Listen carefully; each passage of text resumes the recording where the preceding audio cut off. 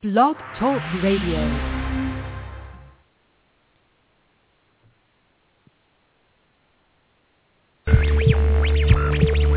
I have an emergency. What is your location?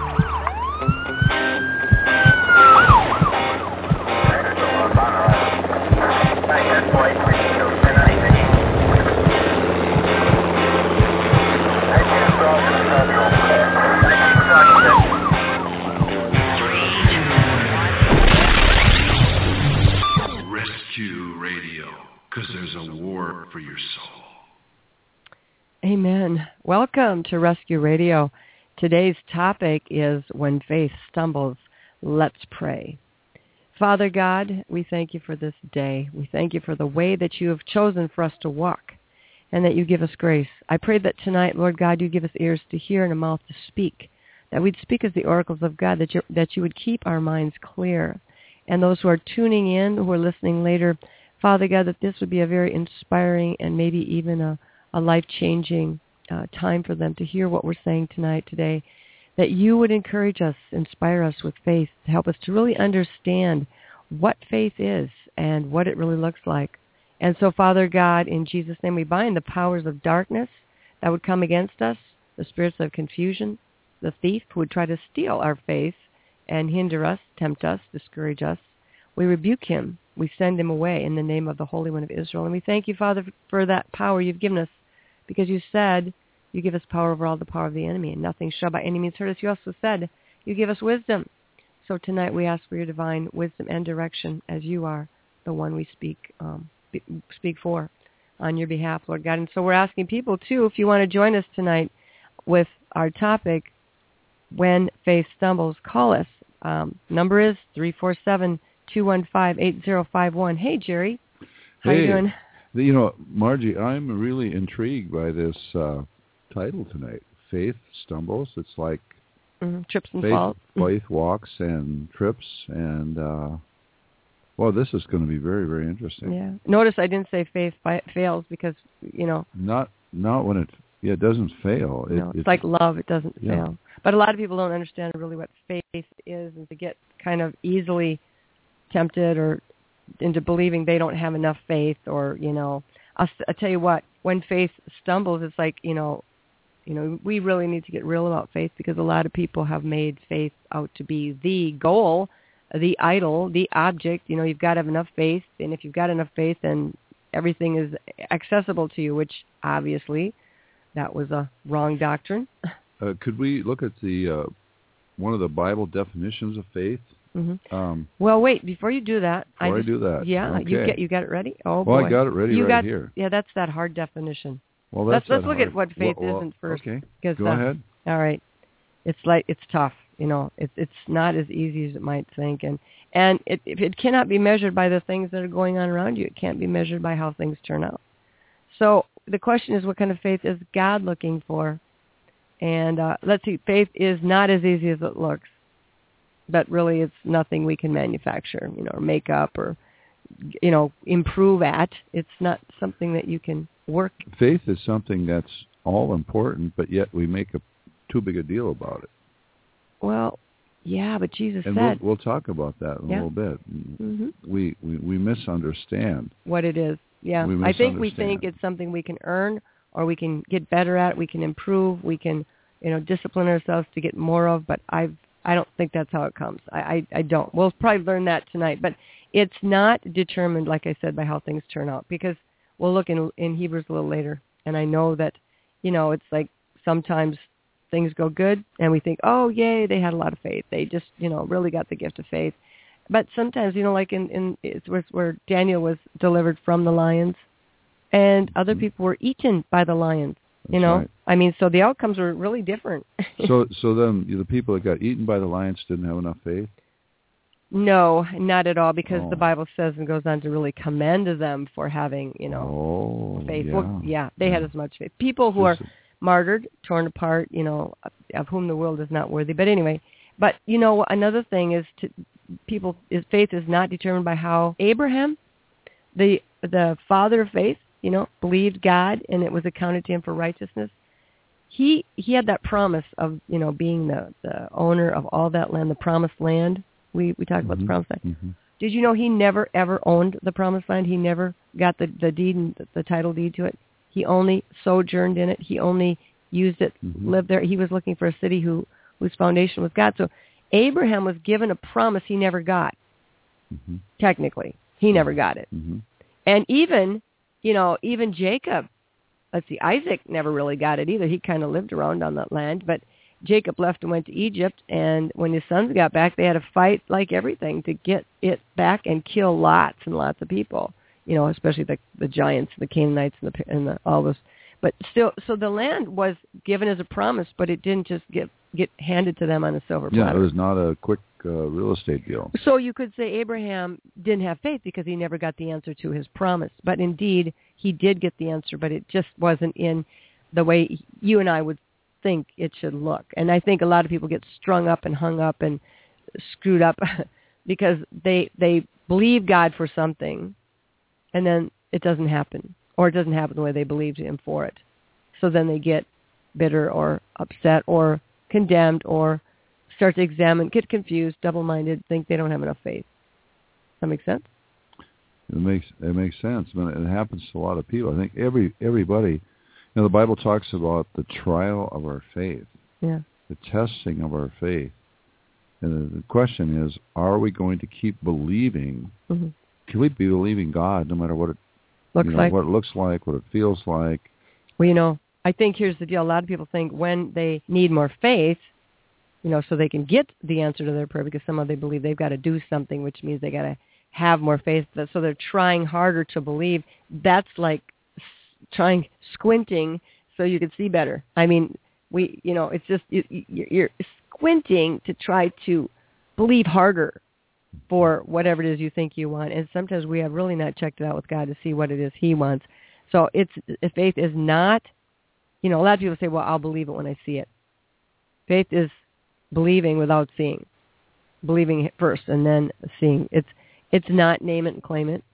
We've had a couple of those movements going around, kind of hooked up with, that's like making faith the goal again, the idols. It's like you should have whatsoever you say, and you can use it kind of as a blank check to get whatever you want, and in a material sense. But if you go back to the Bible, that surely doesn't pan out. I mean, a lot of these bogus doctrines and fans and trends in the church and outside the church, whatever. If you go back to the Bible and look at the way the people were there, how they walked out their faith, what they ran into, what was counted to them for righteousness, it doesn't even look close to what we, promote as good and righteous and just. But so it's not naming and claiming it. It's not discovered in comparisons either. Like, does not look the same for everyone, I mean, she got her prayer answered. She must have a lot of faith. Oh, I didn't get my prayer answered. I must not be worthy or good enough. Right. Some people feel very inferior. Oh, man, I wish I had the faith that you have. And it's something we'll talk about a little bit later. It's like, how much faith do we need? It's a quantity. It's like a glass. You need a half a glass full, quarter glass full, or no, it's like mustard seeds. Full. Remember, it's seeds. Yeah. But look at what Jesus said too. He said, except you become as a little child, you cannot enter the kingdom of heaven.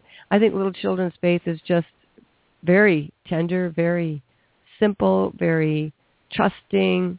There's no jadedness to them. They're just going to believe until, of course, they grow a little more and they find out a lot of people lie and they can't trust them. But Jesus said to become as a little child, and I think he was talking about trust.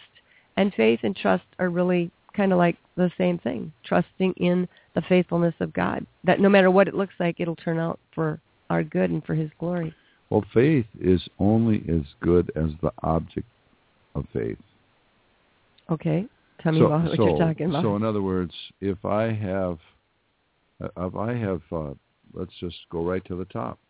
If I have faith in God, there's no one more faithful. Okay, so no one more solid. One more powerful. So your faith cannot fail, then, can it? It cannot fail. But if you have faith in people, well, people will fail. Yeah, so that's going to hurt. And it's not that we get cynical and totally distrusting and everything, but Jesus didn't commit himself to man because he knew what was in man. He knew that You know, and who has the greatest ability? Who is the truth? Who has the greatest ability and power? That's where we need to put our faith. Yeah, because he's the only one who's able to complete that equation and complete that faith. Mm-hmm. So, in other words, faith is not for the faint-hearted, and it's also not for the, I don't think, for the self-indulgent. It really weeds out the people who are walking in the flesh from those who are walking in the spirit, because if you're self-indulgent, murmuring, whining, unthankful, faith just doesn't work for you. It's just you don't get it. It's not like faith really is a lot of is about dying. You know. Well, you really die to yourself. You give up. I mean, we are so self-trusting. Mm-hmm. You know, reliant, self-reliant. We're self-reliant, but that's that's a weak object of faith. Yes, if I'm my object of faith, if I'm my own object of faith, it definitely will crumble, stumble, for sure stumble. And that's probably why our people's faith, our faith stumbles, because we are trusting in our own goodness. We're trusting in our ability to make God happy. We're trusting in working harder. We're trusting in, you know, a lot of times faith, I think, just surrenders and says, you know, I can't do this, God. It's going to have to be you. But faith is the demonstration of our love for God, because it's demonstrated by our obedience to God. Just back here a little bit about self-reliance. You know, we hear so many things on commercials of take control of your life, take control of your health, take control of your finances. Well, see, in a sense, faith is something that is out of control as far as what we can control. Yeah. And so that's where the dying comes in, because we give up. We have to come to the place where it's we trust God, we believe God. We don't rely upon ourselves. Yeah. We have to kind of let things go, because all our, you know, the best laid plans of mice and men, that sort of thing. We have this 5-year plan. We have an idea and this of how things should go and how things should work out. But if we're just trying to, you know, do it, our make work it happen, and work our plan, it's not that we shouldn't be planning. Obviously, in business and just in our routines from day to day, we make plans. I think it's about diligent obedience. But it's in Proverbs it says many other plans. I believe it's Proverbs 19:18. I'm not exactly sure on that one, but said there are many plans in a man's heart, but it is the purpose of the Lord that shall stand.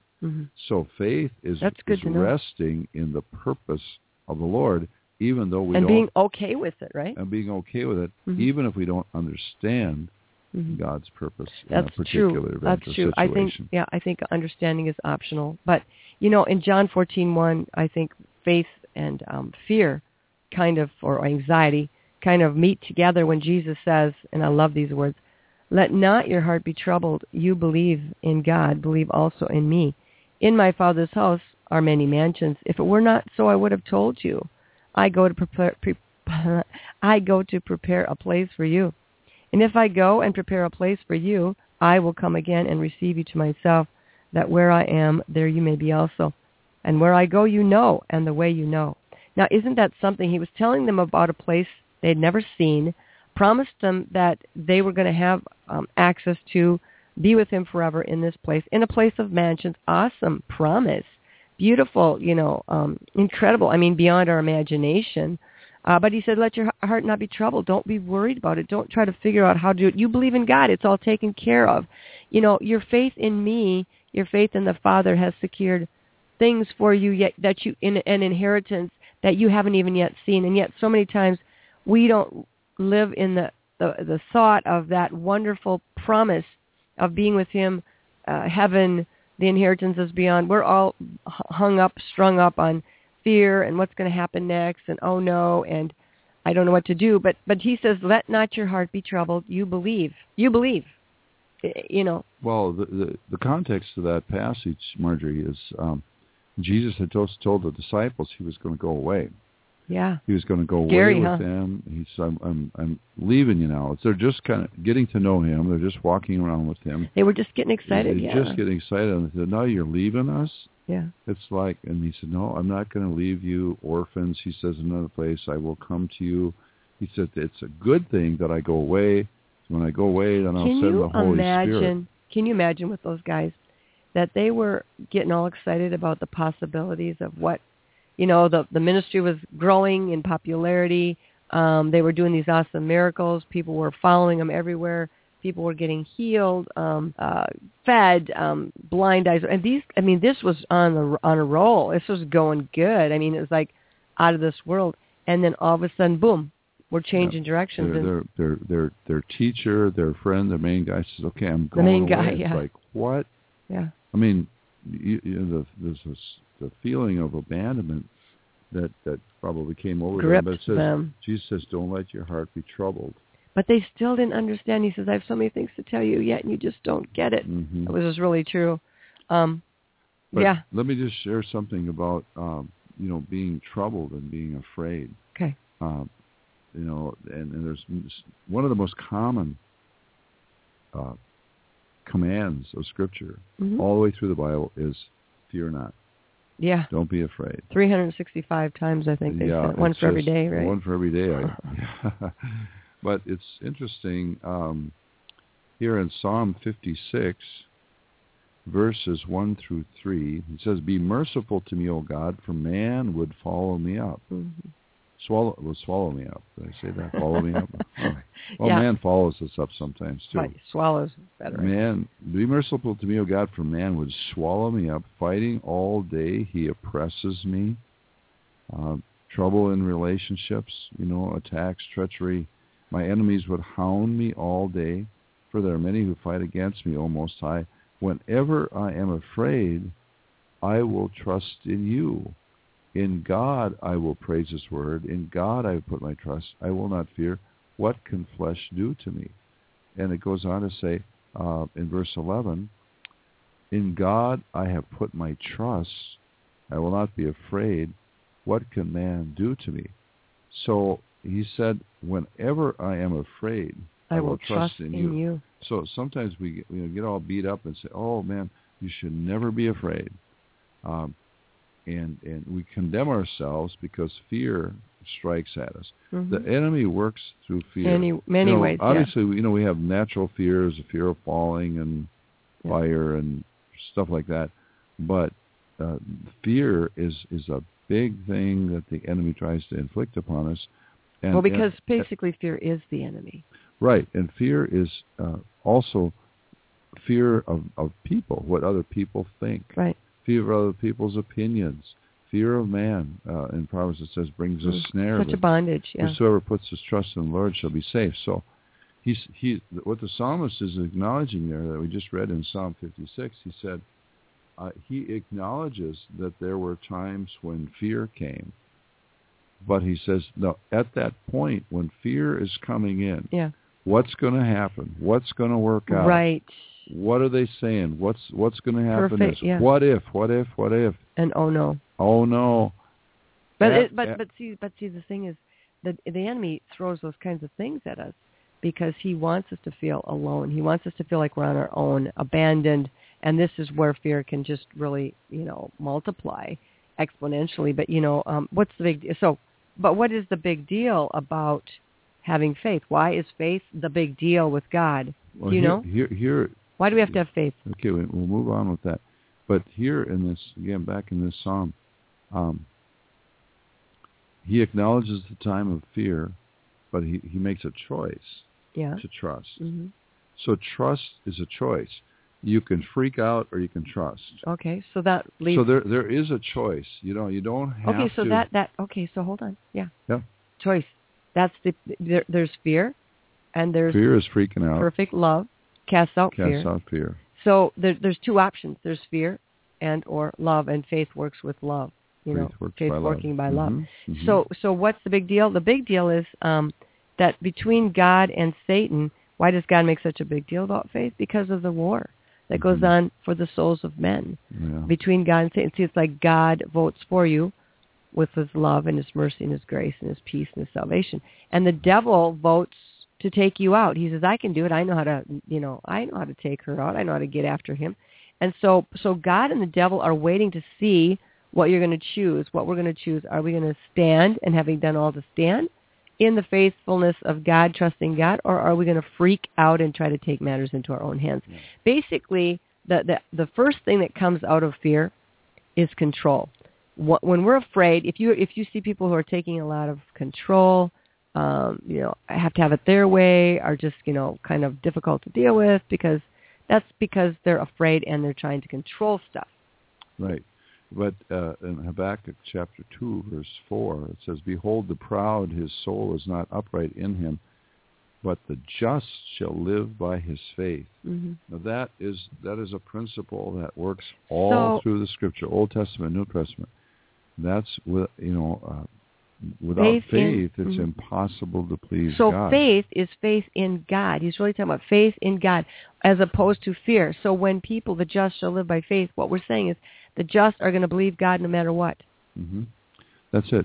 So it's a matter of we put our emphasis too often on our faith. Mm-hmm. Now we'll talk about this as we go along here tonight, and different examples. So what do you do when there's you have in the Scripture, Jesus talked about there were people that had no faith, little faith, and much faith. Mm-hmm. But the whole operating principle is that you live by trusting God, and that's the whole. It goes Old Testament, New Testament. It's a matter of living by faith, by trust. And so, how do you demonstrate that you really got faith? I mean, if we can't go by outcomes, and we can't go by how things turn out. Some people get their prayers answered by being delivered from the situation. Some go through it. Some die in the middle of it. And a lot of times, when something shatters our faith, it's usually something where we were thinking, believing, hoping something would turn out a certain way, or we were believing for a certain thing, and it didn't happen. And we then become confused and begin to question God's love, God's care, God's this and that. The thing is, we should not be even so much interested in how it turns out. It's just, how did I stand through the test? Mm-hmm. Did I continue to believe God in spite of what it looked like? But faith, how do we demonstrate it? I believe we demonstrate it by what kind of an attitude we maintain in the middle of the fiery trial. Mm-hmm. The thing is to remember that Paul talked about the work of faith and the labor of love. Faith, again, is not earning God's favor. Yeah. Because we can't earn God's favor. Because we already have it. We already have God's favor. So you can't earn something you already own. Yeah, and so it's interesting. Now here, in James chapter 2, verse 14, what does it begin from there through verse 20? What does it profit, my brethren, if someone says that he has faith but does not have works? Can faith save him? If a brother or sister is naked and destitute of daily food, and one of you says to them, "Depart in peace, be warmed and filled," but you do not give them the things which are needed for the body, what does it profit? Thus also faith by itself, if it does not have works, is dead. But someone will say, "You have faith and I have works. Show me your faith without your works, and I will show you my faith by my works." Mm-hmm. You believe there is one God, you do well. Even the devils or the demons believe and tremble. Mm-hmm. But do you want to know, O foolish man, that faith without works is dead? And then verse 26, for as the body without the spirit is dead, so faith without works is dead also. So, Whoa. Before you go on, I want to say something. That really matches what Jesus said in Luke chapter 17 when the disciples said to him, the apostles said to the Lord, "Increase our faith." A lot of people, they go to somebody, "Pray for me. Impart your faith to me. Lay hands on me." Mm-hmm. And they were, I think, doing something like that. And Jesus said, he didn't lay hands on him. He said, I'm going to lay upon you the gift of faith. He said instead, he says, he said to them, "Okay, if you have faith as a mustard seed, you can say to this mulberry tree, be pulled up by the roots and planted by the sea, and it would obey you." Jesus was always giving them something that was totally humanly impossible. Speak to the mountain and it will be cast in the sea. Mm-hmm. Speak to the mulberry bush and be thrown into the sea. He was always giving them something that was impossible for them to do in their own strength, because he wanted to make sure that they weren't going to try to figure out how to move the mountain with their own little bulldozer. He wanted to make sure that this is only something, area straight here, it's only something that can be done by God. Then he goes on to say, if you have a little faith, like a mustard seed, you can do all this. Then he says, and which of you, now he's telling a story to answer the question, how do we get more faith? And which of you, having a servant plowing or tending sheep, will say to him, when he has come from the field, come at once and sit down and eat?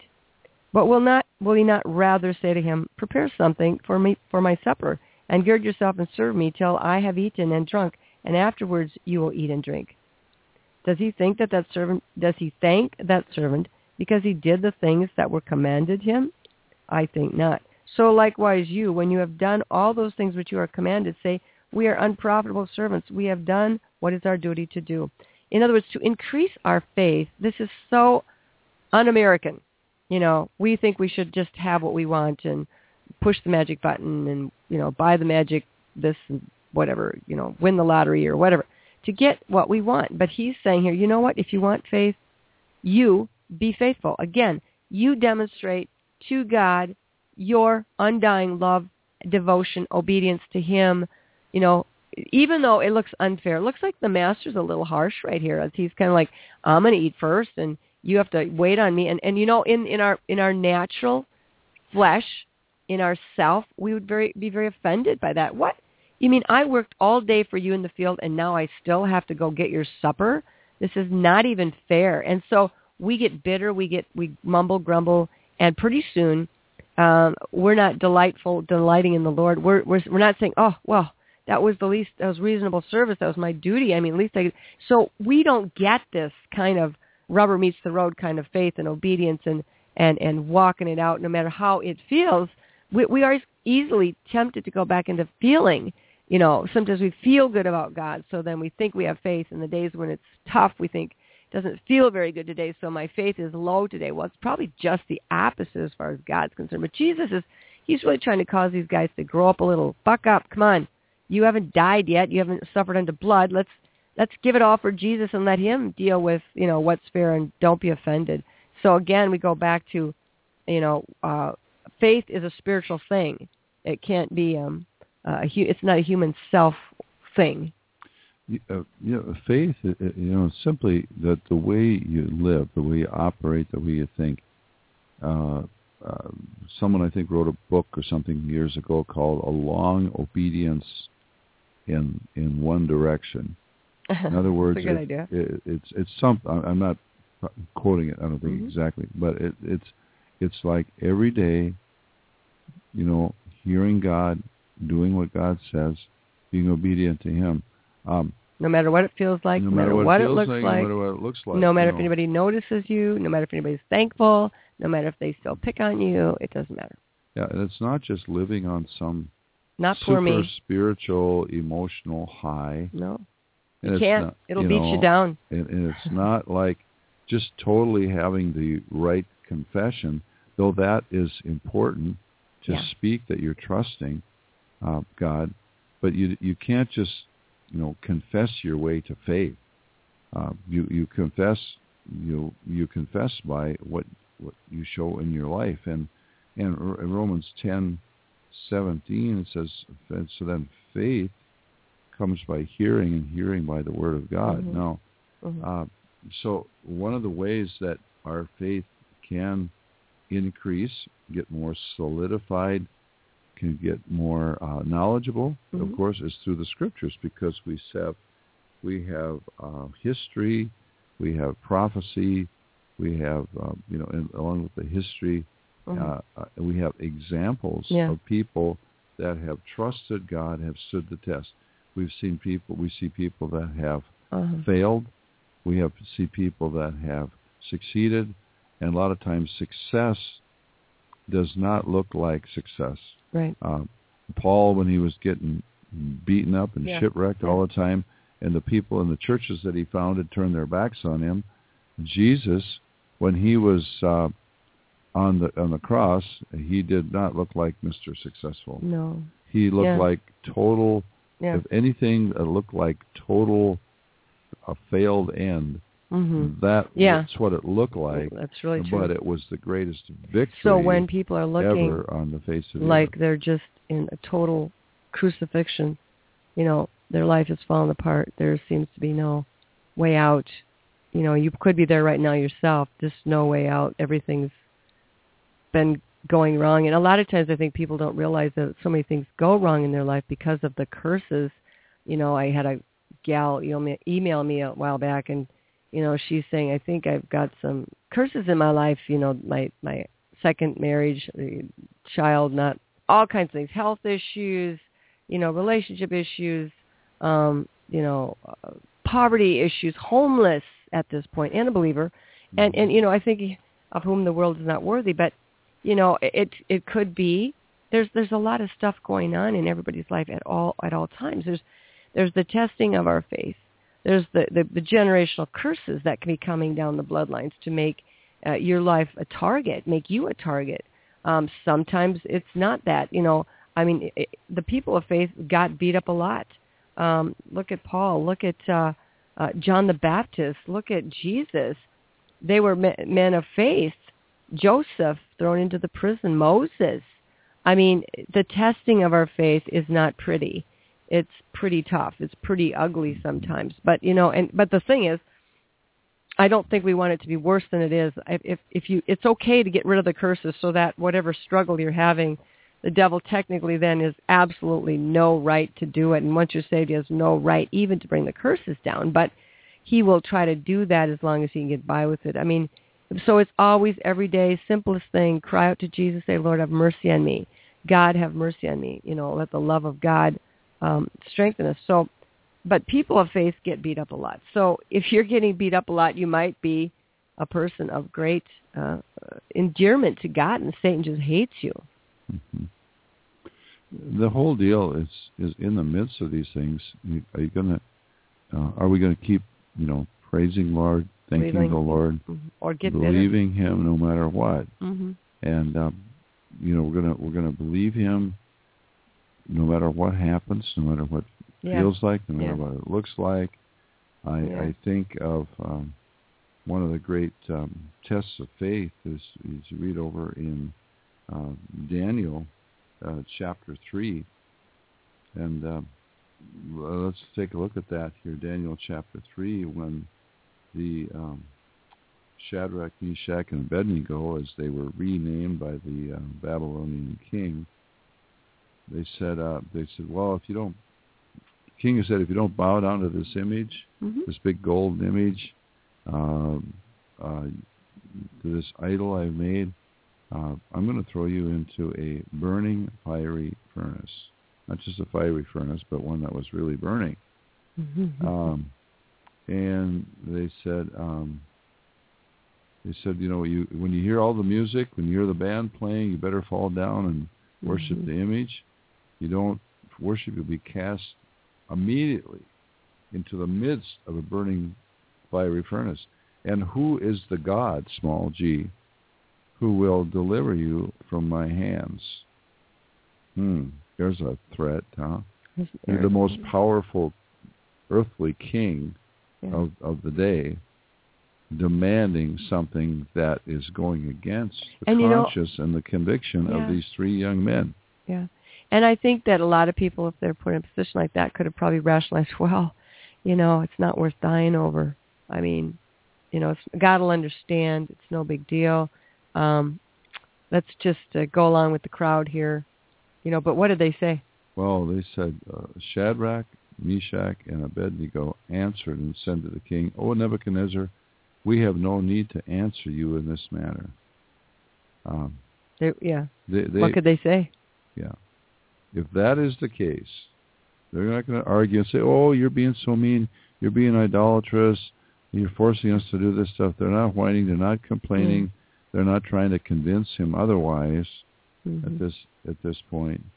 So if that is the case, our God whom we serve is able to deliver us from the burning fiery furnace, and he will deliver us from your hand, O king. Now, so there's faith right there, right? Mm-hmm. The God whom we serve, not the God who we serve, we know it was a personal, trusting relationship with God even though they were in a foreign land, they were captives, they were slaves. Very difficult circumstances. Very difficult circumstances. Surrounded by a pagan culture, and they were, when they were young kids, they got implanted with this faith in the one true and living God. Yeah. And so they said, He is able. God's able to do. God's able to go against what you, O King, the most powerful ruler on the planet, as far as in human terms, He is able to deliver us from your hand, O King, from the furnace and from you. So God is able. They're confident in God's absolute ability. Okay?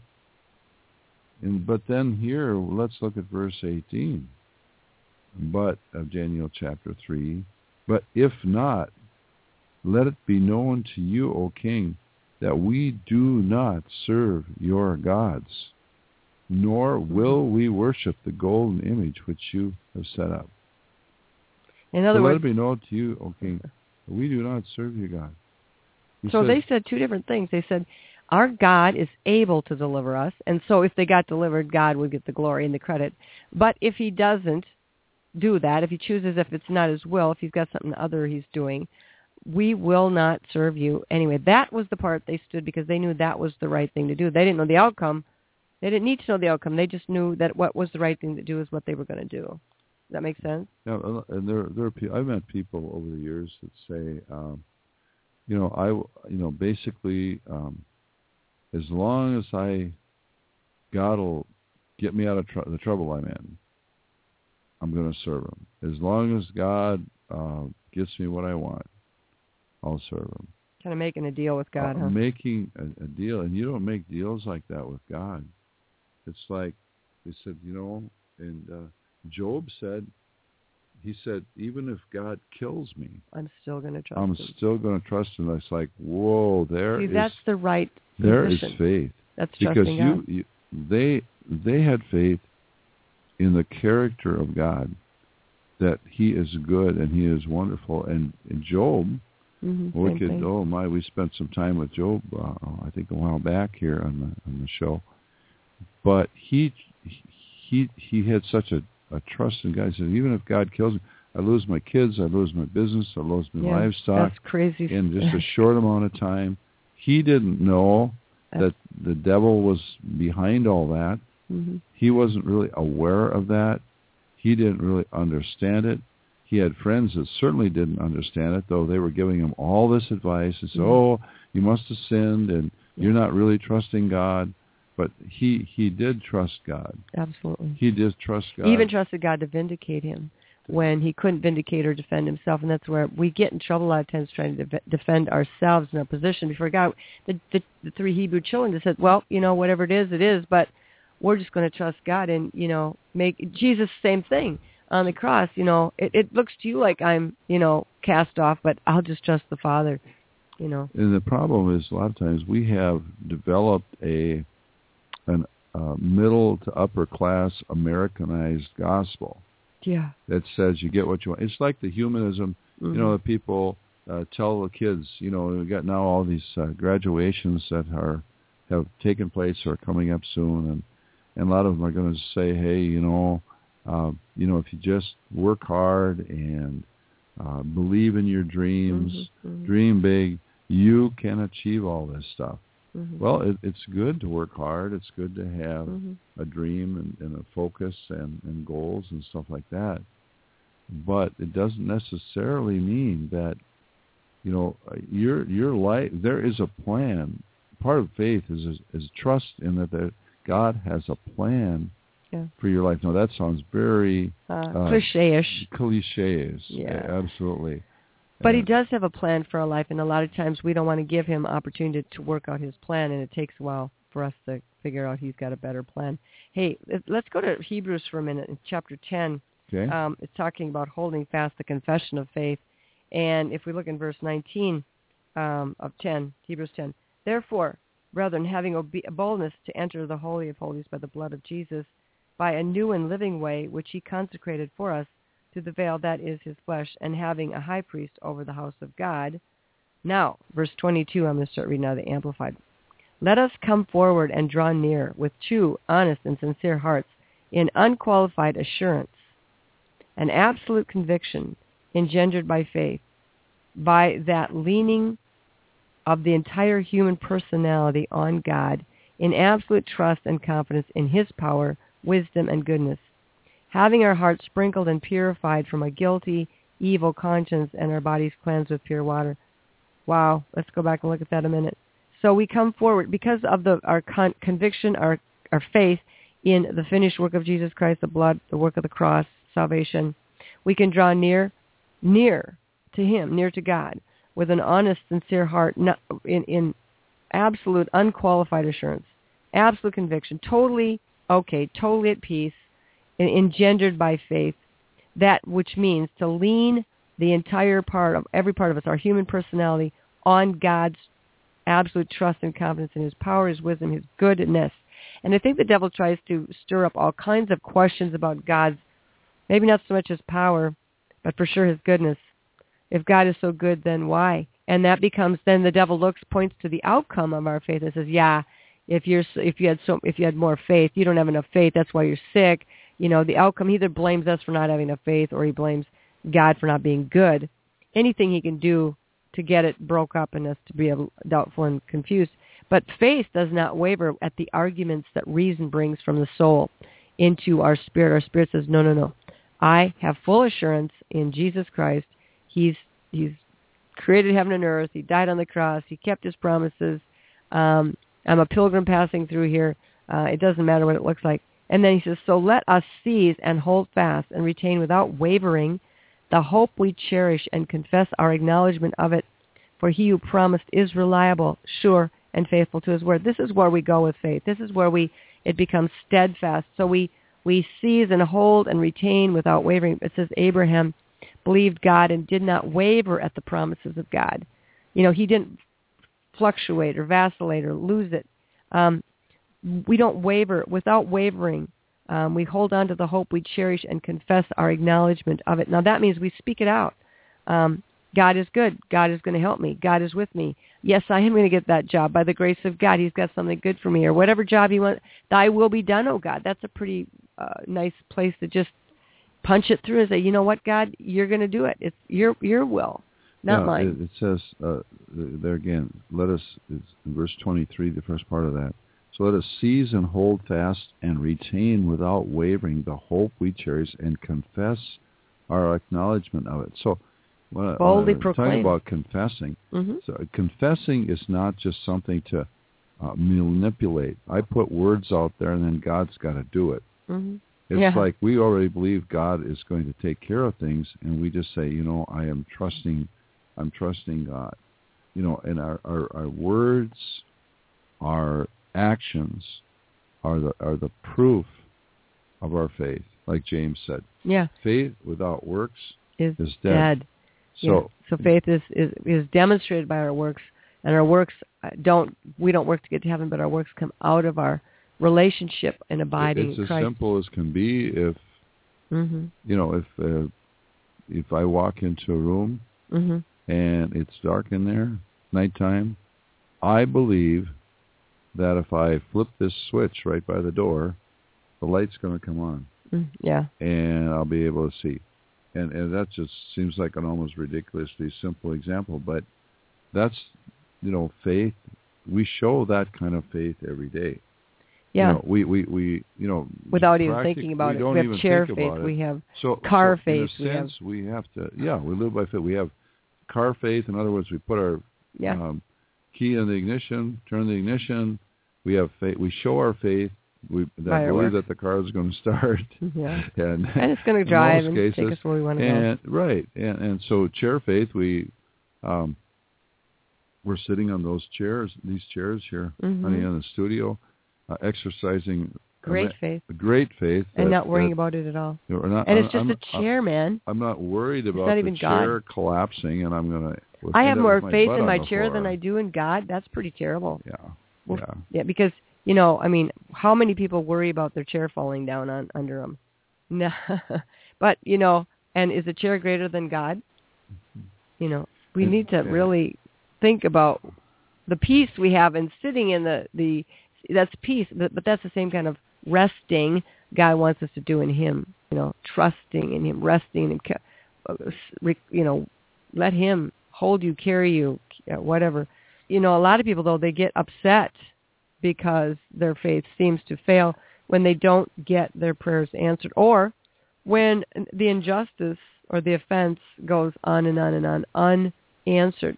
So then they become mad at God, bitter against God, confused at why God lets all these things happen. And so all of these become obstacles that kind of come between us and faith. And we try to manage all of these obstacles through reasoning and through revenge and getting even. And even in chapter 10 of Hebrews, as we go on, it talks about God. He talks to them about taking care of one another, that we should be kind, to each other, caring for one another, willingly, forsaking our own comforts, just to be sure that we will be able to warn and urge and encourage one another. And then, he goes on to say, if you deliberately, willingly sin or reject, turn away from the faith, the acceptance of the truth, he says there's no more sacrifice left for us, for our sins. There's only one offering for sin, and that was the sacrifice of Jesus. So if that isn't good enough for you and you reject that, there's no place for you to go but to have faith in yourself. You're left on your own. Mm-hmm. But then that's where fear comes and swallows you up, because we cannot get to heaven. We don't have as much power as we think we do. And we're so zoned out, numbed out. A lot of people confused. A lot of people, Marjorie, live by fear. Not faith. Live by fear, mm-hmm. not faith. Live by worry mm-hmm. and stress. We hear about all the stress. The just shall live by faith. The just shall live. The just shall live by faith. Yeah. What does that mean? The just, those that really are justified in God's sight. Yeah. We're made righteous in God's sight by faith in God. By so faith God sees in no Jesus fault in Christ. us. Yeah. The just shall live by faith. Not so really, there's pretty much two choices. We looked at Psalm 53 mm-hmm. earlier. What time I am afraid, I will trust in you. Mm-hmm. So you decide, are you going to live by fear and worry, or are you going to live by faith, by trust and rest? You talked about generational curses. Boy, what about the one of worry and fear? And fear of that man, can be passed down too, for sure. And people that are we used to describe it as nervousness. People that are just mm-hmm. So afraid. Now there are people that have been greatly traumatized. Mm-hmm. Children that have been traumatized by physical, sexual abuse, or just a bad experience. A lot of people, yeah. Maybe fear. Maybe a dog attacked them sometime when they were little or something. Yeah. So there are people that are traumatized, and there's fear. I know there was a guy. I just read the story of a guy. He was an actual a great collegiate basketball coach, and he was in about 6.5 years ago. He was in a horrible accident, and actually lost part of his leg below the knee, and just amazing that he even survived. But he was he had swerved over, kind of crossed the center line, and a semi hit him. Wow. Sideswiped him.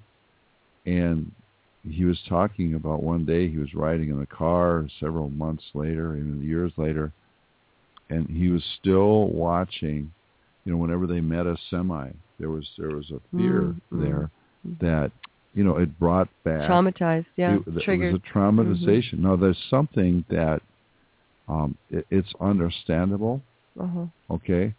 So let's talk about, can we talk about that for just a little bit?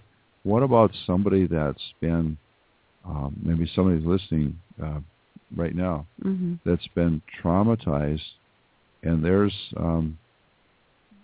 been some kind of horrible experience, and there's that fear that's there. What can they? Yeah. What can happen? Well, I really believe that, Jesus said, "If you continue in my word, you are my disciples indeed, and you shall know the truth, and the truth will set you free." That's John chapter 8, verse 32. So the truth sets us free. So the truth is that actually the enemy made accident more real, more apparent in this man's life than the truth was. The truth was actually that he was spared. His life was spared. So the thing is, when we have this kind of confidence, going back to what really happened, the devil will always, in a trauma like that, he'll always leave us in the place of fear with the lie. Oh no, what if I'm alone? I could have died. Terror strikes, whatever, guilt strikes, whatever it is, and that's where the devil wants to hold you in that place in your mind, your will, your emotions, your soul. But when you go back to the memory, you can say, okay, Lord, what is the lie the devil tried to get me to believe, and cancel out that lie, because what is the truth that you tell me? It says we walk by faith, not by sight. So many of us are walking, and that's in 2 Corinthians 5:7. Yeah, we do. The just shall live by faith. We don't walk by sight. We don't walk by feelings. So it's very spiritual. It can't be something you conjure up with an act of self-will, self-control, or anything like that. It has to be the Lord coming to you and saying, you know what? You're okay. You lived. I was there.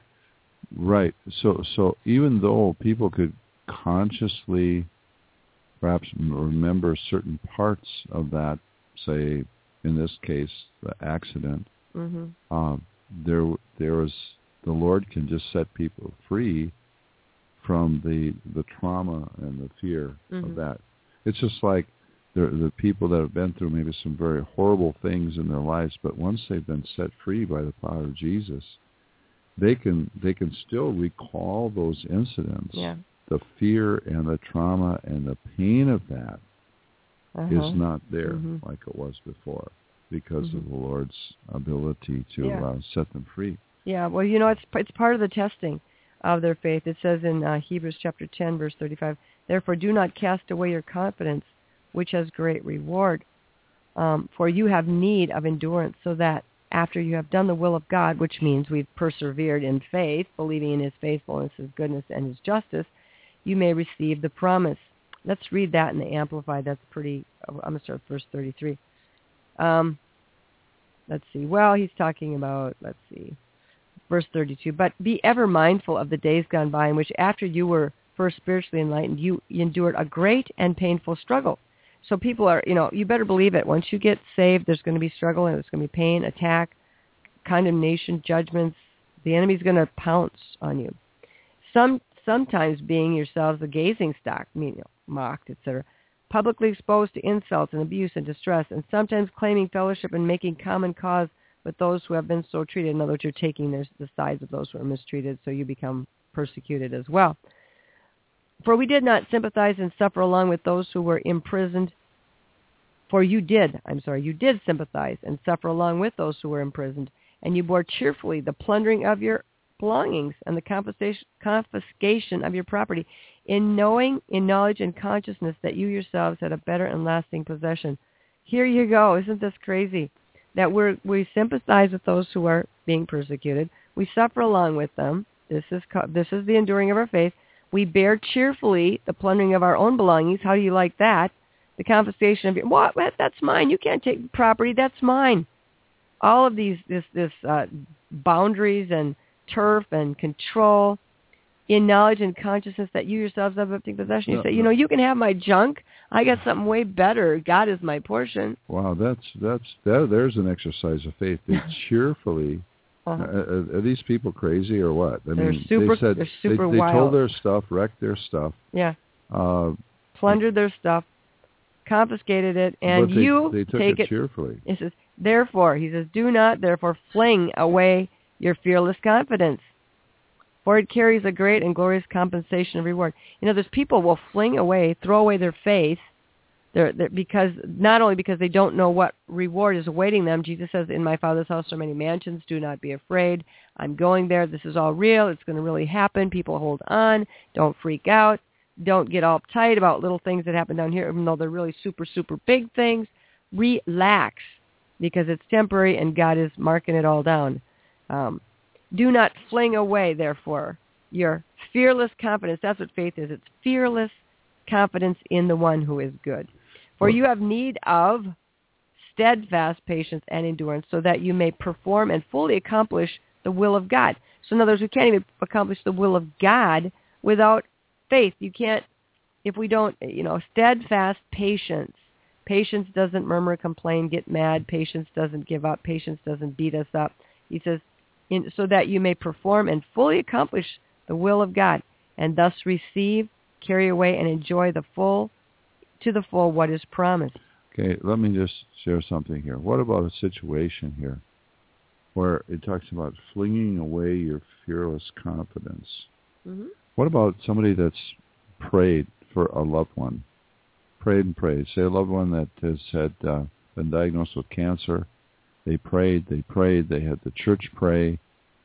The elders came and laid hands on them, anointed them with oil. People prayed and believed and trusted and fasted, and that person dies. Yeah. Well, here's what I say. I say, you asked, you did everything, you did even beyond probably more than you needed to do, to pray and petition God. The person God chose to take them, God had another plan. So at that point, the best thing to do is not to say why, but to rejoice in what God has done. Obviously, he has answered the prayer. He decided to take them home, and probably nowadays that isn't a bad idea. But so I wouldn't make that become, we just are so temporal down here. We just think everything begins and ends with this life down here. This is only a transition, and anybody who gets to graduate and go home to heaven through a godly death, mm-hmm. they're really favored. So I'd say we need to stop wondering why and just say, "Thy will be done," and rejoice. Does that seem sacrilegious to you? No. I know there's a lot of people who should have been here longer. I know there's a lot of people who should have left a long time ago. I get that. Like we've got mothers with little kids and they leave too soon and their kids have no parents. Yeah. And then you have people who are mean and wicked and they just live on and on and on and on and on. And it would be so nice if they just get out of here, Well, that's our reasoning, But, God can work all things together for good. We just need to leave some of these things with the Lord because you and I can't fix them. It is terribly tragic. I don't mean to sound harsh and unkind to someone who's just lost a loved one. But we have to go back. That's part of the faith that God's asking you to believe him for. Yeah, that's really that is, I would say, a test of faith. It doesn't mean you're not sad. It doesn't mean you don't grieve. That's not what we're saying. Right. But we're saying he said no. He said no. Now, the thing is, the whole concept of answers to prayer. Mm-hmm. Mm-hmm. Okay, what is an answer to prayer? In other words, there's sometimes I call people, I leave a message. Sometimes I call people and I get their message. Mm-hmm. As I call people, leave a message, or maybe I wait a few days, and the answer the answer comes mm-hmm. in a couple of days. I'm looking for a certain answer, a certain response, and maybe I don't get that. It's like mm-hmm. I was hoping for a yes from someone, but they said no. Mm-hmm. So the whole idea there is, the answers to prayer include a lot of things.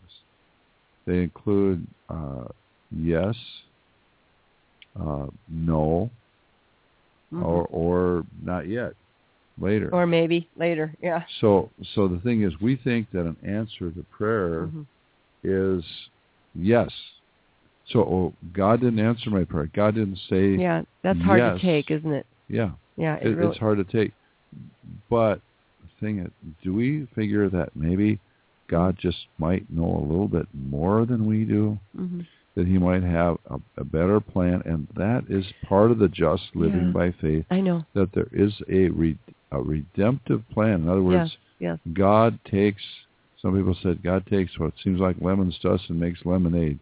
Mm-hmm. And that, I don't mean to be light when I say that, but there is a redemptive plan and a purpose that goes beyond our comfort, goes beyond us having everything smooth sailing, because God is wanting to develop the characteristics of Jesus within us. Yeah, I know. A lot of times that we have we want God to answer because we don't like the pain.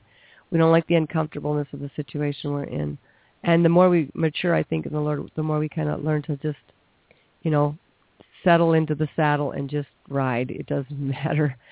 When God's ready to do it, he'll do it. We can ask, we can pray, we can seek, but we don't want to get bummed out. And I think a lot of times people get disappointed when they have expectations and they set themselves up. That's a real thing, because, you have this plan and you have this expectation. You think, if I work hard and I do this and I do that, and I'm living faithfully. And then you get mad at God because he doesn't. Right. I'm living faithfully. Can't be bribed, I'm being faithful to the Lord as far as I know. I'm being obedient. Or you can go the other way and say, wow, must have some sin in my life. Or you say, why, God? But, God knows why. Mm-hmm. God knows why. I did a CD a while back called Answers to Prayer. It talks just about this kind of thing. Like, we have, a hard time sometimes receiving answers to prayer because we feel unworthy. I think that's a big one. And with that goes faith. I don't have enough faith. Or if I had more faith, maybe I'd have got my prayer answered. So we the enemy hits us with that guilt and that condemnation. So when our prayers don't get answered, this is a big problem. We give up. We get mad. We start, letting the devil examine us. Must be my fault. Or God's fault, or God doesn't care. I mean, there's a zillion different ways the devil can take this situation, and we receive, so we get confused about our worth and what's true, and we also get mad at God. God looks bad. He's like you said, he's working a bigger plan for our redemption to make us more than conquerors, but we don't feel like conquerors. We're just mad. So, and then we have promises like if we ask anything according to his will, he knows he hears us. So in Answers to Prayer, we look at these subjects, learning to rest while you wait, knowing that the delays are filled with divine purpose, and that prayer changes things. But to change something in your life, something must change. So God is changing things. Sometimes we don't like to have things change either. So let's just listen to where you can get this CD in our Life Recovery store. Life Recovery offers a wide variety of books, teaching manuals, CDs, and DVDs, all designed to expose Satan's lies and equip believers with the powerful weapons of spiritual warfare. Yeah, I think Answers to Prayer is one of the biggest battlegrounds, and the devil just capitalizes on that one totally. Hey, our number, if you want to talk with us tonight, we'd love to hear from you. 347-215-8051. There's so much to talk about. I'm sure you've got a few things you'd like to say. So, 347-215-8051. We're live here on Rescue Radio. Check us out at liferecovery.com if you need the number or you need to listen. And a lot of times, we sanctify worry. Yeah, worry so. In other words, we think, okay, if I'm worried, it shows that I'm concerned. I care, yeah. Okay, I really care. Yeah. Obviously, all of us have so many different responsibilities, pressures with work, with family, with, attacks of the devil, all kinds of things with if you're involved in a ministry, panic, anxiety, some kind. There's all kinds of pressures dealing with that. Well, here's what he says in the Bible in Hebrews 10:36, amplified again. For you have need of steadfast patience. So the temptation to worry, fret not, fear not. We have need of steadfast patience and endurance. What is endurance? Well, endurance means to be strong against that worry, to stand against it and cancel out any agreements you're having with it, knowing that worry is not from God, it's from fear. Fear is from the devil, so that you may perform and fully accomplish the will of God. So the will of God is that we stand fast, that we endure, and thus receive and carry away and enjoy to the full what is promised. Now, this is what Moses did. This is what Abraham, Isaac, Jacob, they all, without faith, it's impossible to please God. You've got to stand, and God gives us what we need to stand. So it's not like he's giving us something to do that's impossible and then, judging us because we don't do it, because it is impossible for us. But with God, all things are possible. So when you need faith, here's what one guy this afternoon, I was talking to him, he was saying about faith and having enough faith and didn't have enough faith and felt worried and had come from a traumatic situation where now in his maturity in his life, this childhood trauma is repeating itself.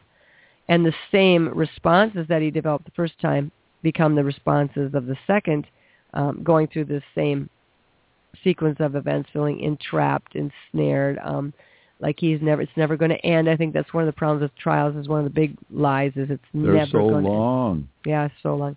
And so, anyway, he was really hung up on these lies. So he says, God says, these are things that are for a little while, a very little while, and the coming one will come, and he will not delay. But the just shall live by faith. He says, my righteous servant shall live by his convictions, respecting man's relationship to God and divine things, and holy fervor, born of faith, and conjoined with it. And if he draws back and shrinks in fear, my soul will have no delight or pleasure in him. So the just are identified by their ability to die to their fears and endure, declare, and know the truth. This man said, I don't have enough faith to believe God for this outcome. I said, well, here's what I do when I don't have enough faith, because I might just have one grain of mustard seed faith. But Jesus has got the whole load, so I'm sure he'll borrow me a couple more seeds if I need them. So that's what I do now. From now on, I just say, it's not faith in Jesus, it's the faith of Jesus. Really, that's a mistranslation when you say the faith in Jesus. Because here's the deal. Why do you have to have faith you already know? Like, for example, I suppose you could say we have chair faith because we have faith in sitting on these chairs. But I don't even think about having faith in these chairs because I already know that if I sit down, chances are, experience has always been, the chair holds me. So if I have faith in Jesus, I don't have to have faith in something I already know. I know he's good. I know he doesn't lie. I know, a lot of people, the devil has just made all kinds of questions, confusions, assumptions, presumptions about God. Well, you can go in that swill if you want. You can walk around with the devil and talk to him about, is God real and is he good, blah, blah, blah. You can spend your whole life talking about that, and you'll never come to the bottom of that mud puddle. Well, the thing is, you touched on something I think is very good, is that I really believe that you don't really have to think about how much faith you have. Right. Good. It's like, okay, do I have the faith for this? Is my faith strong enough? It's like, you know what? I am just going to trust. I'm going to just trust God, no matter what. You know what I'm saying? I don't think about, is my faith strong enough? Mm-hmm. I'm thinking about, God, you're able to do this. I'm bringing this to you. So, again, I'm going to the object of faith, not just the faith itself.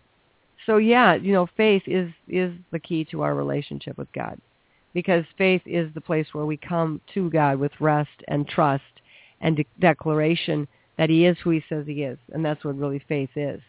Faith is the demonstration of our love and trust, and that is the building of the relationship. It's built on the faithfulness of God, and that's why I think faith is really having faith in the faithfulness of God and trusting that he's going to do his will in our life.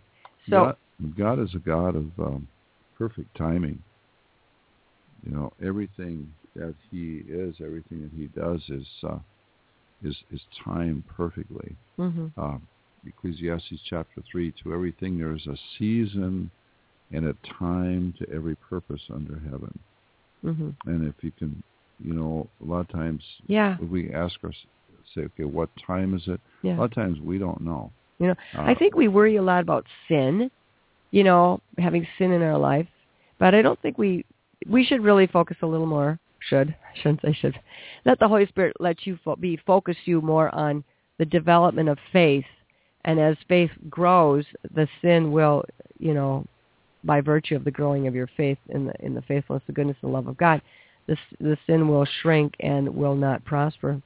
Verse 39 of Hebrews 10 in the Amplified, but our way is not that of those who draw back to eternal misery or perdition. In other words, the just shall live by faith. Without faith, it's impossible to please God. So those who draw back get confused, pull back, trust in themselves, don't give God the full esteem that he is worthy of, are utterly will be utterly destroyed. But we are of those who believe, who cleave to and trust in and rely on God through Jesus Christ, the Messiah, and by faith preserve the soul. And then if you look in Hebrews 11, we go into that place where there's so much, this is crazy. We were at the Pagan Festival this weekend, and the first guy I ran into, or one of the first guys, he was having this big conundrum, big bundle of problems, questions about faith, and I just can't believe in God. I can't believe in God.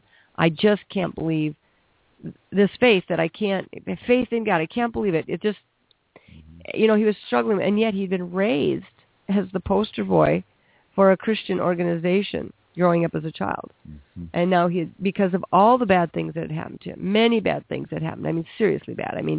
He was probably 35 and he already, had a death-defying encounter with cancer. He'd had a terrible accident, physical accident, busted his shoulders, busted his tailbone, his knees, his body was broken up. And then he'd had a terrible experience in as a soldier over in, Afghanistan or somewhere. And so he was just like, because of all these bad experiences, he was just having a real hard time with his faith. And it says in for people who have to have hardcore evidence, have it in writing, have the document in hand, have the contract on the table. What God is asking us to do is totally unnatural. It's spiritual, and we don't do well with it. And it says in Amplified, verse 11, Hebrews 11:1. Now faith is the assurance, the confirmation, the title deed of the things we hope for, being the proof of the things we do not see, and the conviction of their reality. Faith perceiving as real fact what is not revealed to the senses. In other words, it's sort of like the title deed, like you buy a house or something, and maybe you've seen a picture of the house, and you've got that title deed, you've just signed the contract, but you still haven't walked through the house. You still maybe sight unseen in a way. You didn't go in and walk through it, but you have because you believe that the guy who's selling you the house is totally good for his word, and his descriptions are accurate. So it's something you love, you hope for it. But right now, all we have to prove that we have it is faith. Faith is the title deed. It's kind of like we're in control. God gives us the title deed, the promise, the mansions, the eternal life, the inheritance with him. And we get that. The confirmation of that is our faith. Saying, yes, Lord, I believe you. It all goes back to God is good, God is faithful. For he says, for by faith, trust, and holy fervor born of faith, the men of old had divine testimony born to them and obtained a good report. These guys were nuts. They had promises given to them that they never saw completely fulfilled. Yep. By faith we understand that the worlds during the successive ages were framed, fashioned, put in order, and equipped for their intended purpose by the Word of God, so that what we see was not made out of things which are visible. Here you go. Here's a perfect example of faith. God spoke the word. Words are vibrations.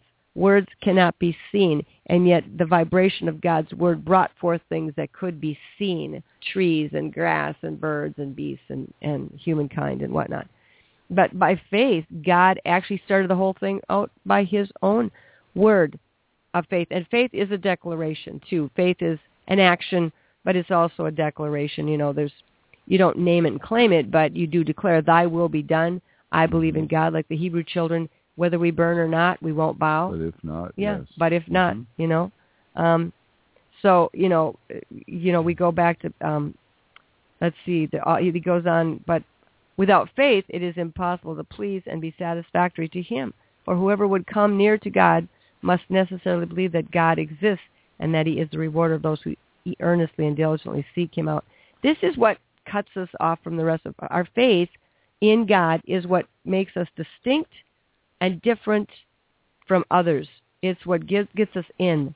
By faith, we believe God is good. God is faithful. That God exists, and then he rewards those that diligently seek him. So, I mean, it's like, okay, it's that God he exists, he is good, and he's worth serving. That's our declaration. And, with that declaration usually comes the devil pouncing on us to try to get us to recant, take it back, cry for mercy to the devil, Yeah, it's interesting. Hebrews chapter 3, verse 12, there's a warning. Now, we don't know for sure the human author for the book of Hebrews. Some people think it was the Apostle Paul. Some speculate there was somebody else. But we know it was written under the inspiration of the Holy Spirit. It was written to these Jewish believers that were really getting discouraged because they'd had so much persecution and hassle, and they were getting discouraged, and they were just really, a lot of them were getting ready to just giving up and throwing in the towel. And Paul warns them, and that's whoever again, right, Paul or whatever, but God is warning them through this letter that he says in Hebrews chapter 3, verse 12, therefore beware, brethren, take care lest there be in any one of you a wicked, unbelieving heart which refuses to cleave to, trust in, and rely on him, leading you to turn away and desert or stand aloof from the living God. Yeah. Leaning on your own understanding, leaning to your own understanding, trying to figure out your own ways, doing it yourself. This is the sin, really, that people commit. They commit the sin of self-reliance. And so unbelief here it's a refusal. It's a arrogance. Willful refusal to trust. In other words, trust is a choice. I make a choice that when I get that airline ticket and I get into that big Delta airliner, I trust that plane has been properly inspected and that the pilot knows what he's doing. And the mechanic has done his job. And right. There's fuel in the tank. There's fuel in the tank. I trust all that, and I just walk in it, and I really don't even think about it. Just kind of go in, find your seat, and read a book, pray, or go to sleep.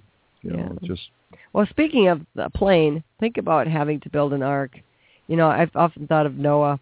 The Hebrews 11 is the big chapter on faith, and it goes through some of the great men and women of the Bible.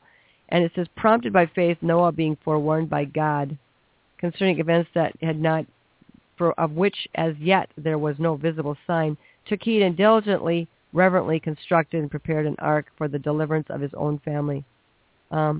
By this, his faith, which relied on God, he passed judgment and sentence on the world's unbelief and became an heir and possessor of righteousness, that relationship of being right into which God puts the person who has faith. So Noah, first of all, whatever God asks you to do in faith, no, it's not going to be something you do on your own. You're going to have to include the Lord. It may be something that sounds stupid. It had never rained. So he was building this boat in the middle of a parking lot, whatever. And he didn't really question it. It said he just was reverent. He constructed it. He worked hard. He preached, I'm sure he got mocked and poked fun of while he was building it. The Bible says he was a preacher of righteousness. Yeah.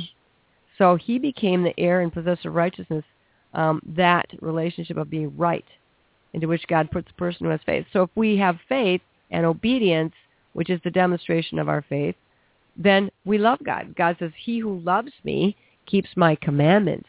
Now, so Noah was demonstrating his love for God, and so technically then Noah also becomes the father to all of us. I mean, every one of us come through Noah, Adam and Noah, because Noah was, humble enough to believe God. And Abraham, too, when he was told to go where he didn't know, to an inheritance he went, he didn't know where he was going, and he never was really saw it completely come to pass, but he wasn't displeased. He just said, I look for a city whose foundation is God, and that's where we go. That's where we go with our own faith. So we're all, God is putting together a beautiful picture. I remember years ago, many years ago, there was this, in this little church, when we first came to know the Lord, we had this huge, it was like a mural only. It was like a big folded up poster thing. It was huge, maybe about like 12 feet by 12 feet. And we'd put it up in front of the church at Christmas time, it showed the shepherds and Bethlehem and all this stuff. One day I was looking at it from a distance and said, yeah, it's really, cool picture. One day I was up there on the platform just looking closely at it, and it's like there's just, it was made up of these little dots, mm-hmm. And it was... Pixels, probably. Yeah, little pixel things. I mean, this was many mm-hmm. years ago.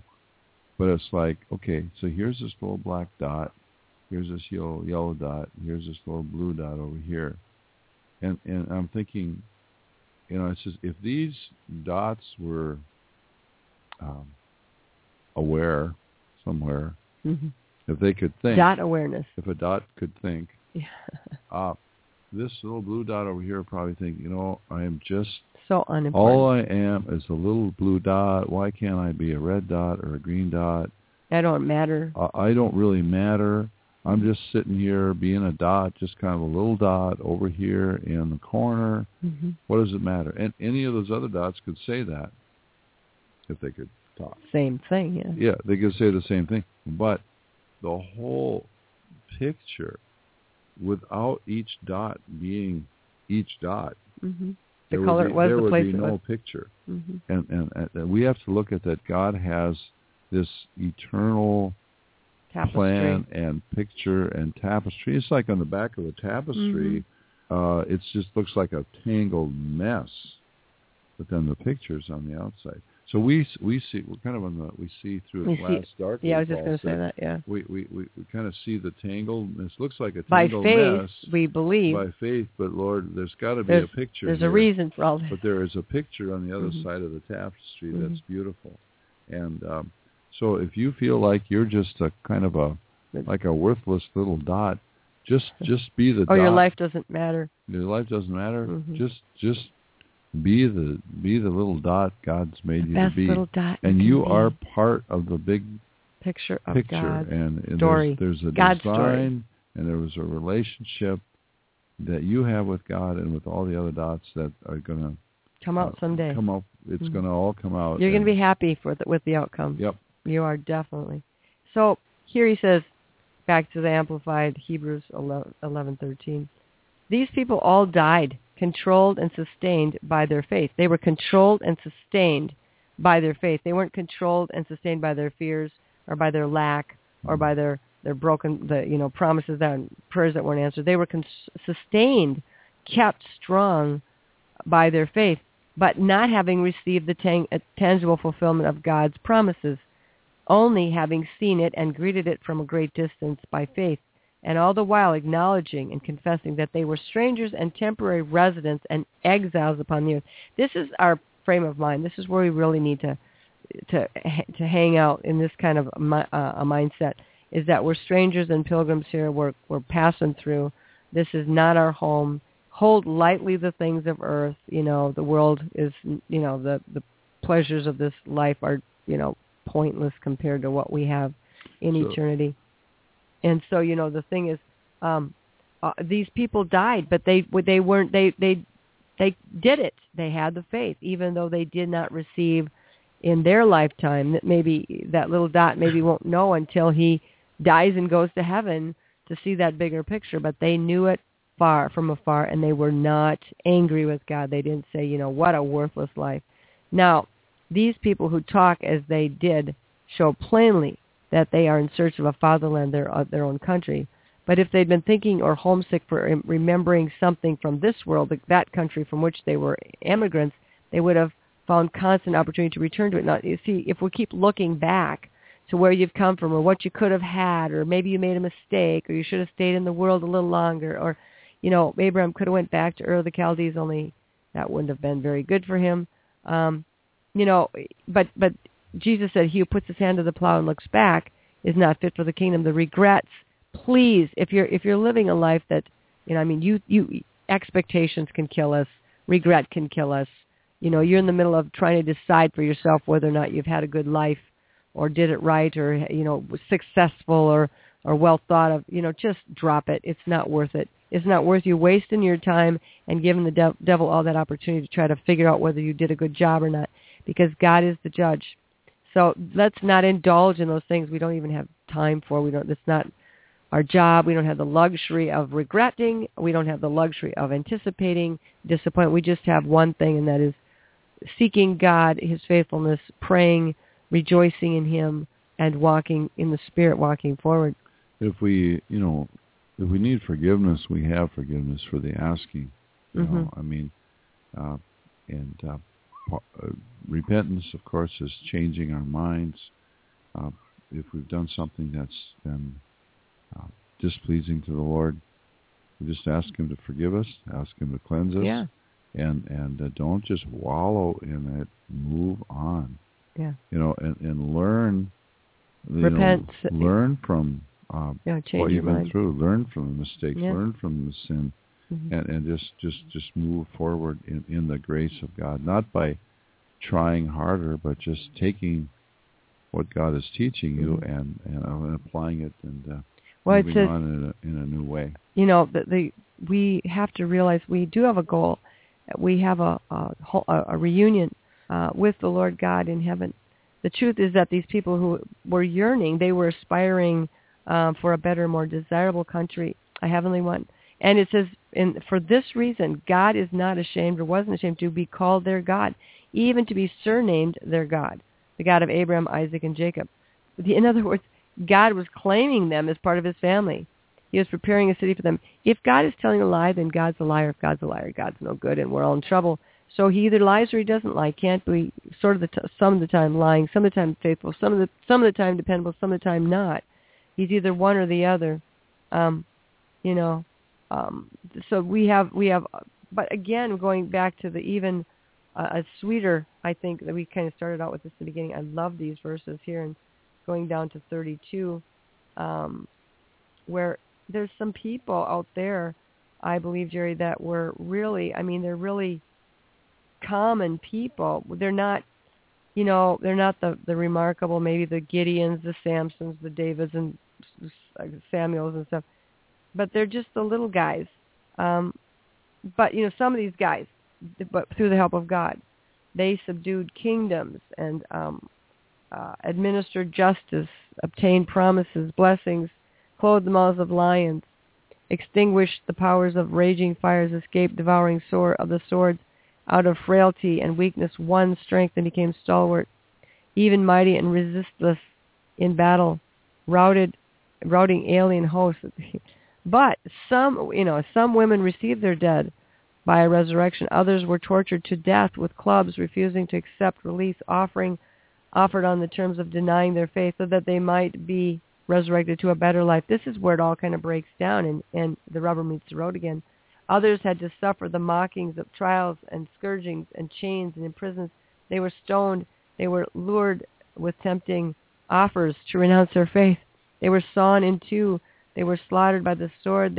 While they were alive, they had to go about wrapped in skins of sheep and goats, destitute, oppressed, poorly clothed, poorly treated. How many precious people in this earth today are in such desperate places, kidnapped, held hostage, human trafficking, poverty, starvation, total injustice, greed, just broken little people everywhere. And there is,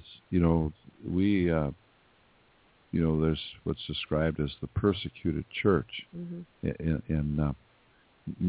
We hear about more of that in other countries than we do here.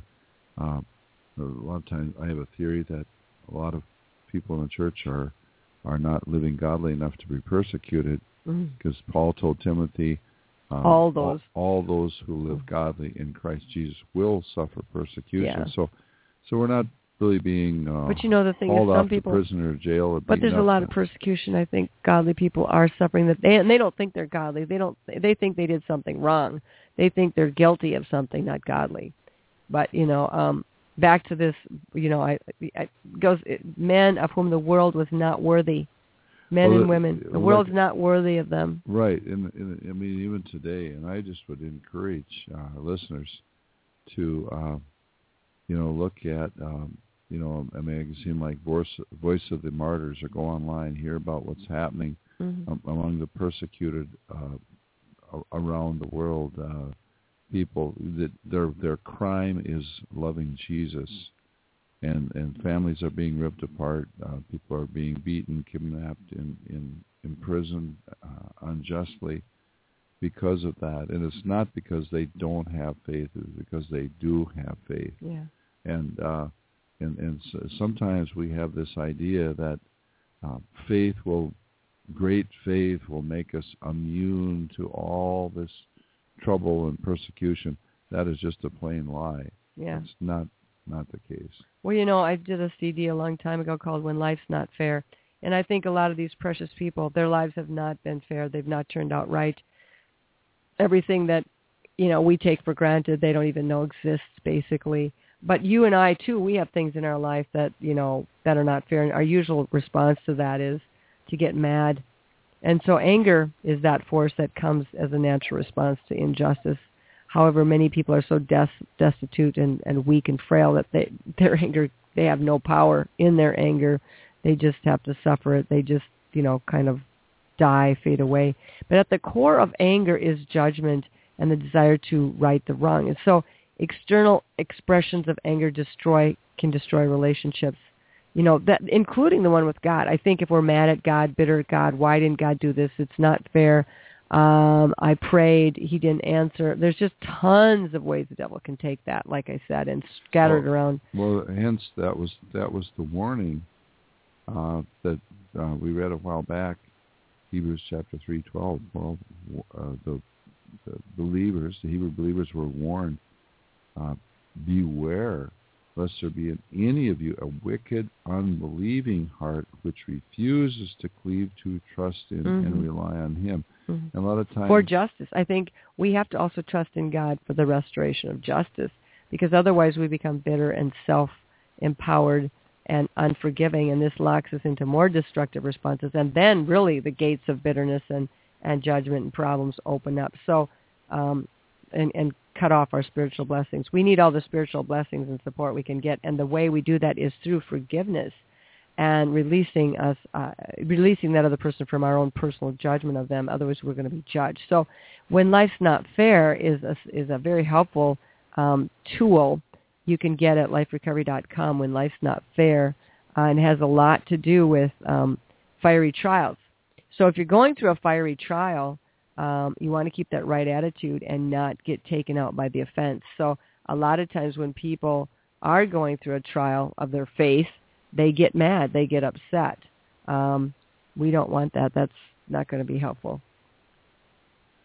Yeah, I understand. Oh, hey, you know, we should give the call-in number a little bit again. Let's okay, do you want to do it this time? They still have time. Yeah. To call in tonight. If you have a question or comment or some things that you're going through and things that we can pray with you about, we would sure love to do that. Please give us a call, Rescue Radio.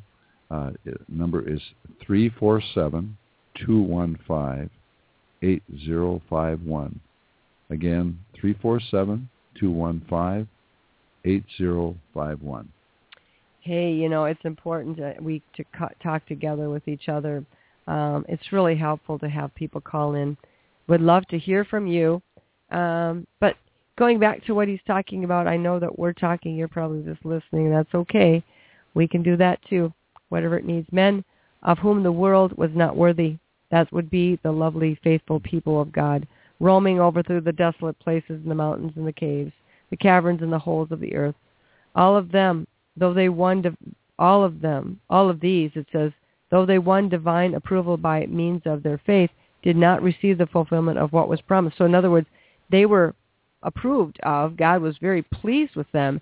And it wasn't because they had received the fulfillment of the promise. It was just because their attitudes were right during the journey. Because God has us in mind and has something better and greater in view for us, so that these heroes and heroines of the faith should not come to perfection apart from us before we could join them. So God has a reason for putting all the picture together before he unveils it. And so if that's the case, let it be. Let's not grow weary in well-doing. Let's not become bitter. But let's also not become judgmental. Sometimes I think we look at people who don't have it as nice as us, and we want to, kind of stick our nose up at them and say, wow, what did they do? We don't realize that there's others who are walking out their faith through their trials, and we need to be a blessing. Let's look at how this works out day by day. We have the stresses of life, all these worries and cares and troubles, and Jesus talked about the thorn, the seed that fell on a thorny ground. It's like what happens to the cares and the riches and the troubles of life choke the word.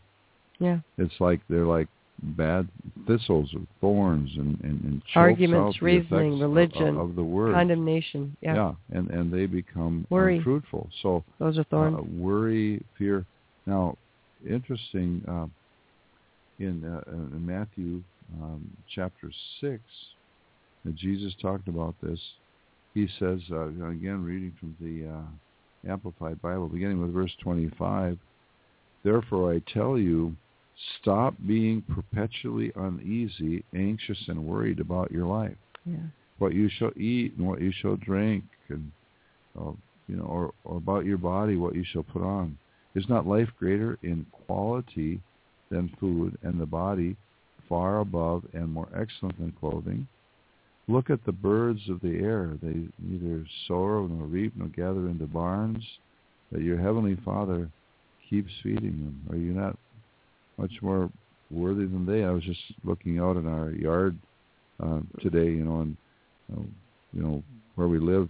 There's so many wonderful birds, and they're just singing, and everyone has a great song, and they're happy. They don't have stuff in the freezer or money in the bank.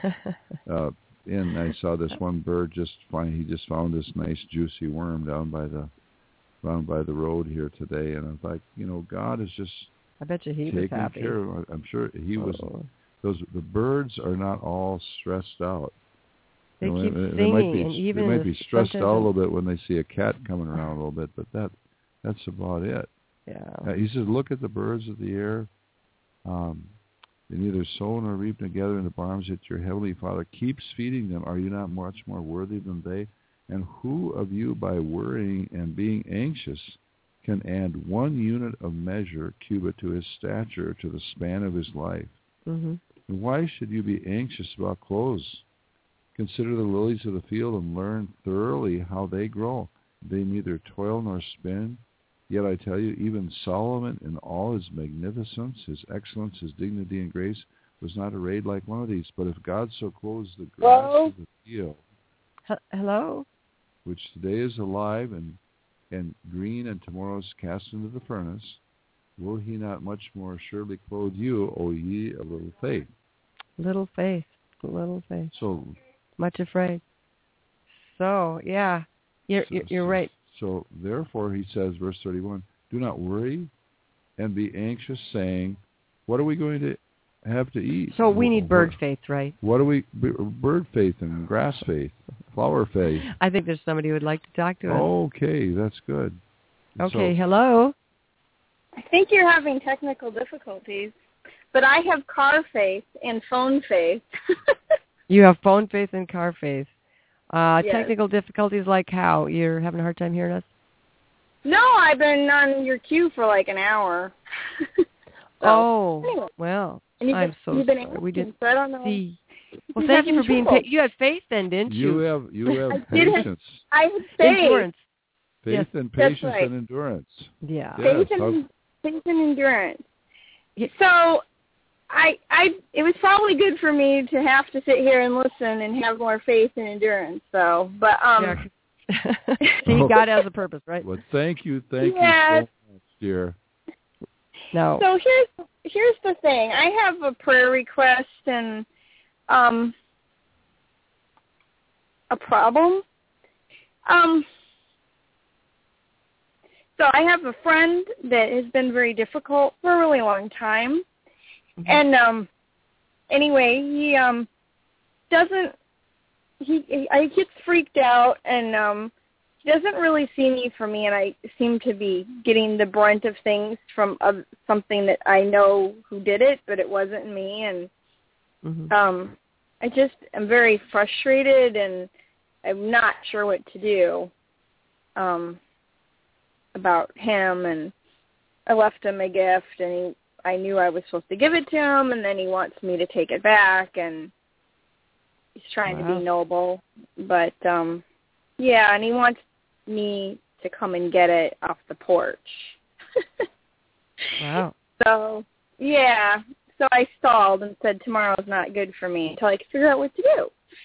So, and he wrote me kind of a not honest email, which was frustrating, where he said things that aren't true, mm-hmm. had nothing to do with me. So mm-hmm. It kind of brings up the problem that started the whole problem that I was trying to clear up, which is what upset him. So, yeah. So you need prayer, wisdom. It sounds like the relationship has been one that's been testing your faith a lot. Yes, definitely.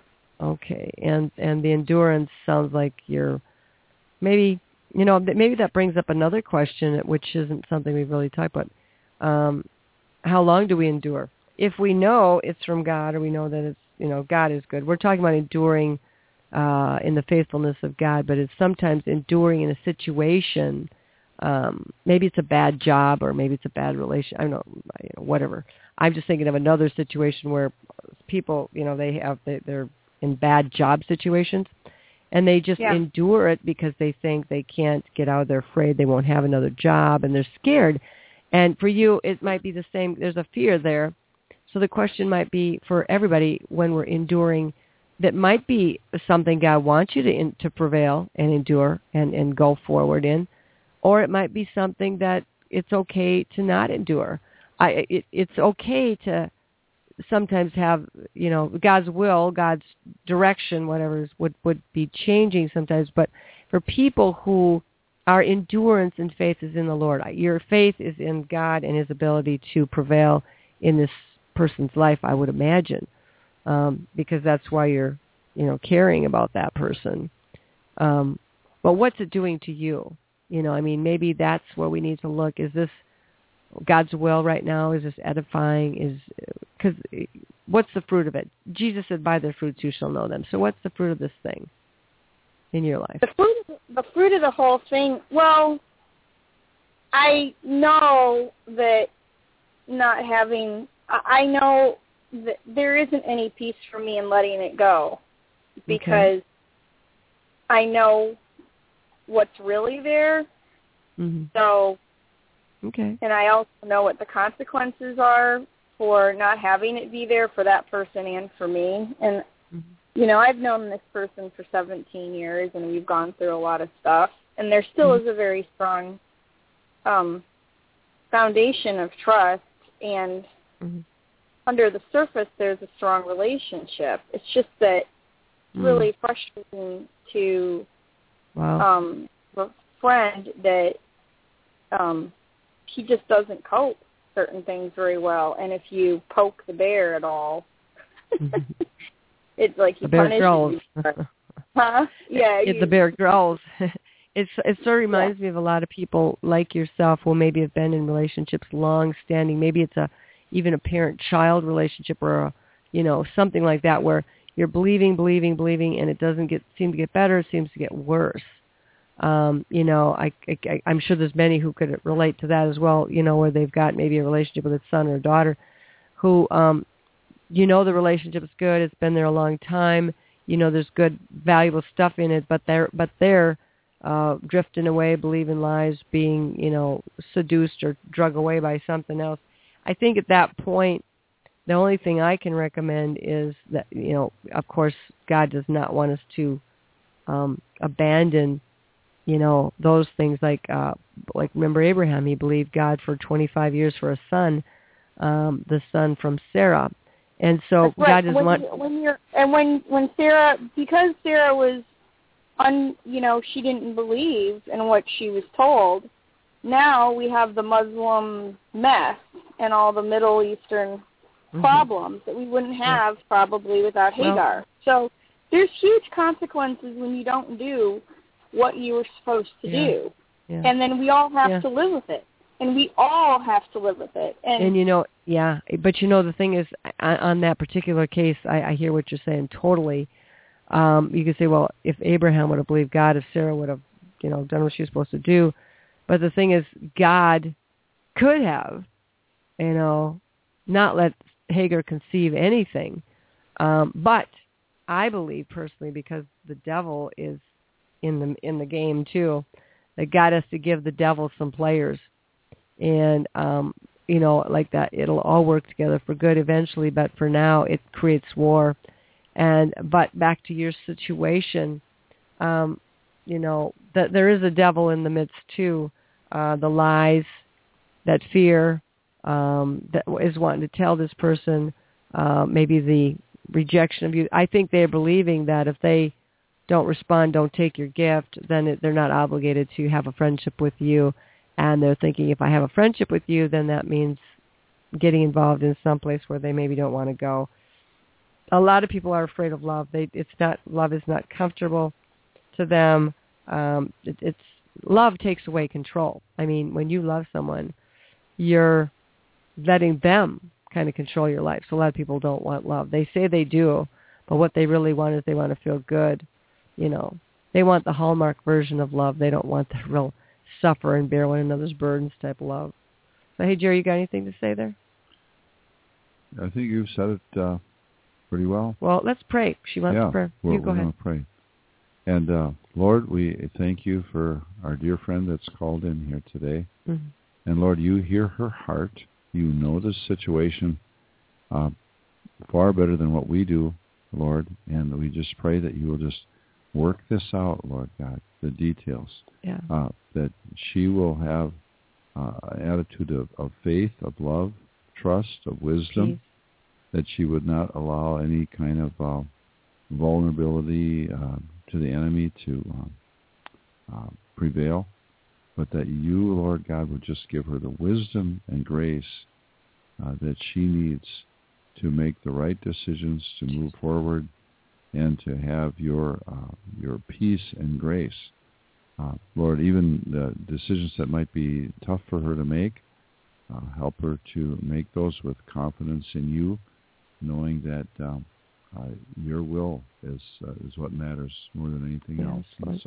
And Father, we also pray too that for this person and for the many out there who are working with difficult people, waiting, believing, dying, crying, just God, so tied up in the lives of others who are rejecting you and rejecting them, the suffering, the pain of believing, the pain of love, the pain of waiting, the pain of not getting our prayers answered the way we'd like to see them answered. And Lord, there's some out there that just had, this has been the story. This has been part of their story. We pray for grace and strength for them, and we pray that the demonic lies, the strongholds in the minds and in the hearts and souls of these resistant ones would be melted away through your love, Lord Jesus, through your blood. Because you know what, Lord? You could change it. You could soften their hearts. You could bring these wayward prodigals home. You could bring back these ones who are rebellious, resistant, unbelieving, disheartened. And there's many of them out there, Lord God. They're really all over the place. They're trying hard to not believe in you and hurting their friends in the process. So, Father God, we just bind the powers of darkness that have so hoodwinked and blinded this one and for the many like him, that there will be a softening and a conversion, a repentance, that they will not be lost, Lord God, and that you give those who wait, you'll give them grace and peace and joy to endure, Father.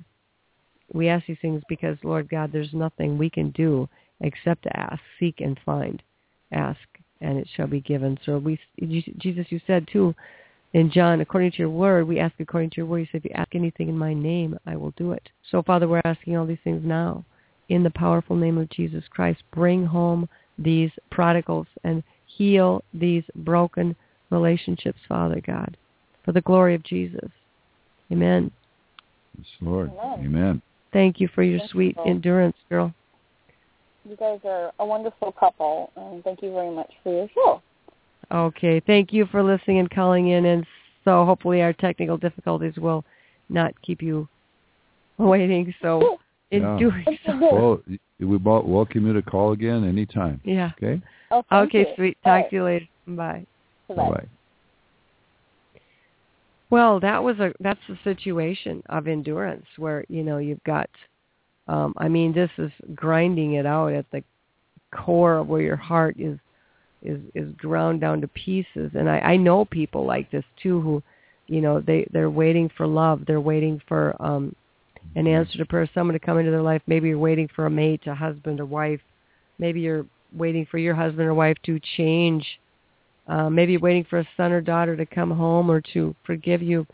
Best is if you start the ball rolling by forgiving them if you have anything against them.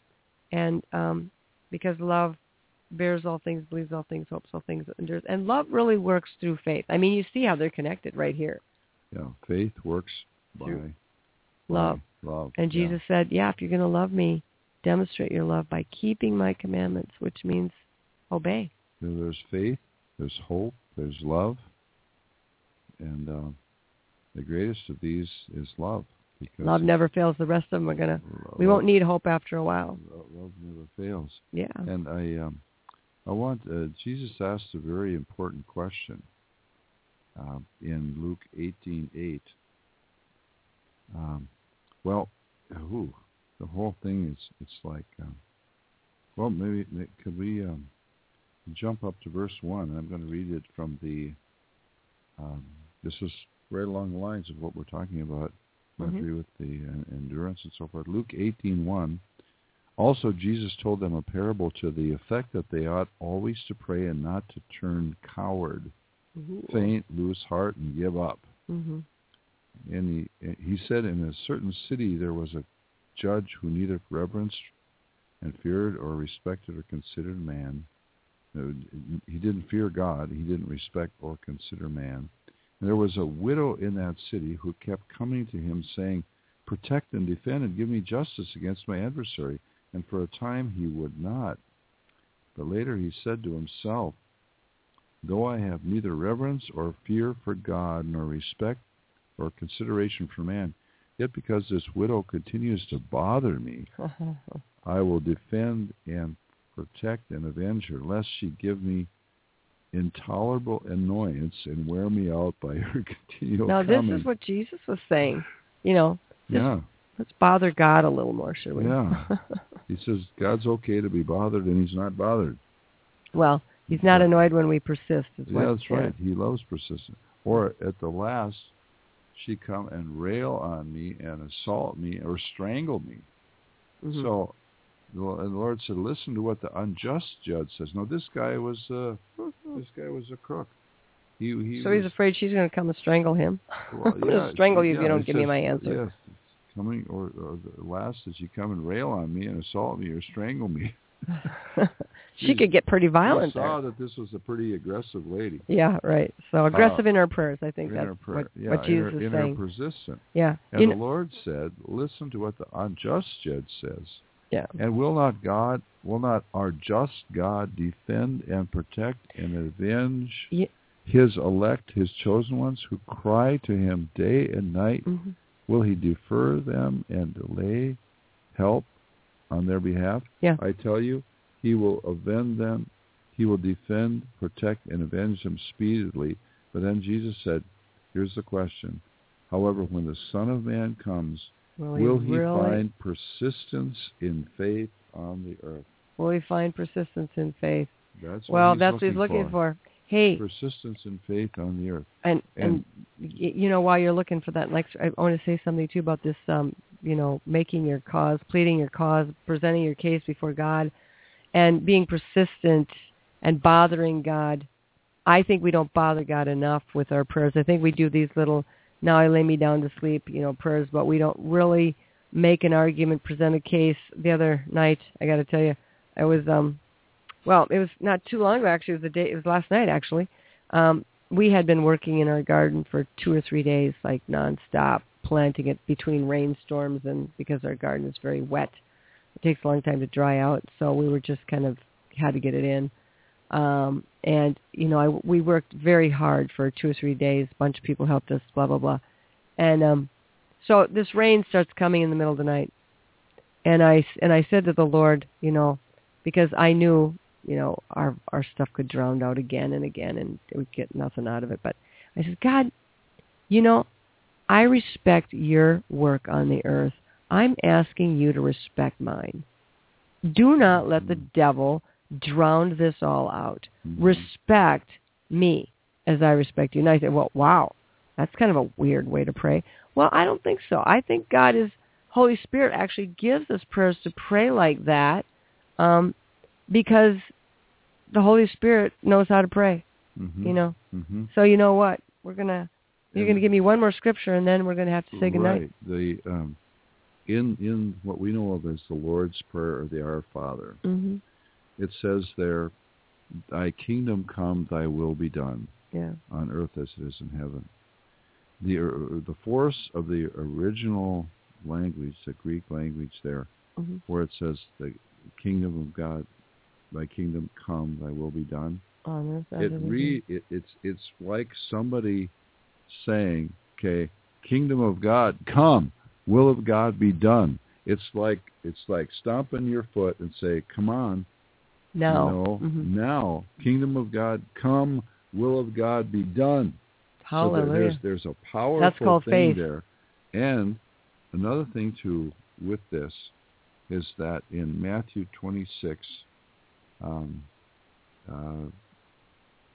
36 through 39, and this is the place that we have to come to sometimes with our faith. And Jesus was there. He is the supreme manifestation of this process.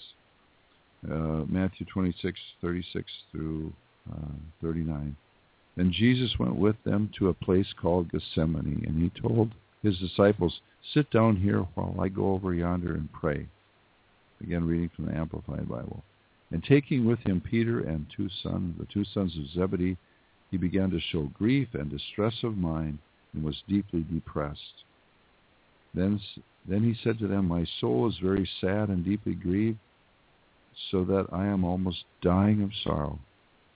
Stay here and keep awake and keep watch with me. And here's the part I want us to really look at. And going a little farther, he threw himself upon the ground on his face and prayed, saying, my Father, if it is possible, let this cup pass away from me. Nevertheless, not what I will, not what I desire, but as you will and desire. And that's a point we always, when we don't understand, when there seems like, Lord, I'd like you to do this, but if this is not in your plan, if this is not what is best and this is not what is right here, then I just submit my will to you. Mm-hmm. And Lord, your will be done. And that's where faith then carries us. We can rest in that place of faith. So, Father God, give us strength to endure.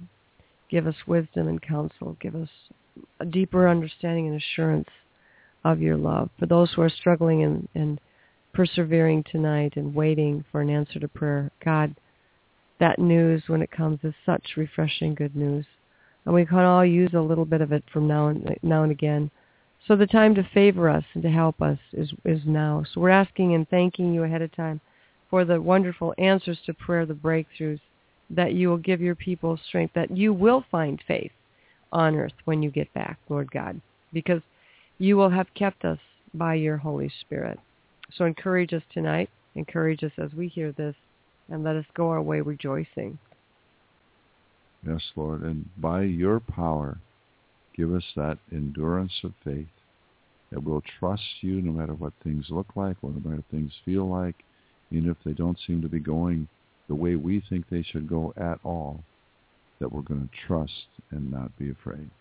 Thank you, Lord. Amen. Join us next week. We'll be talking about You Join Us and See. Good night. I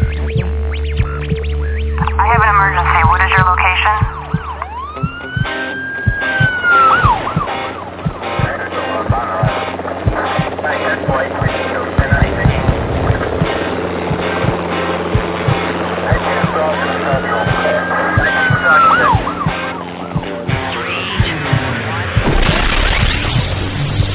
Rescue Radio, because there's a war for your soul.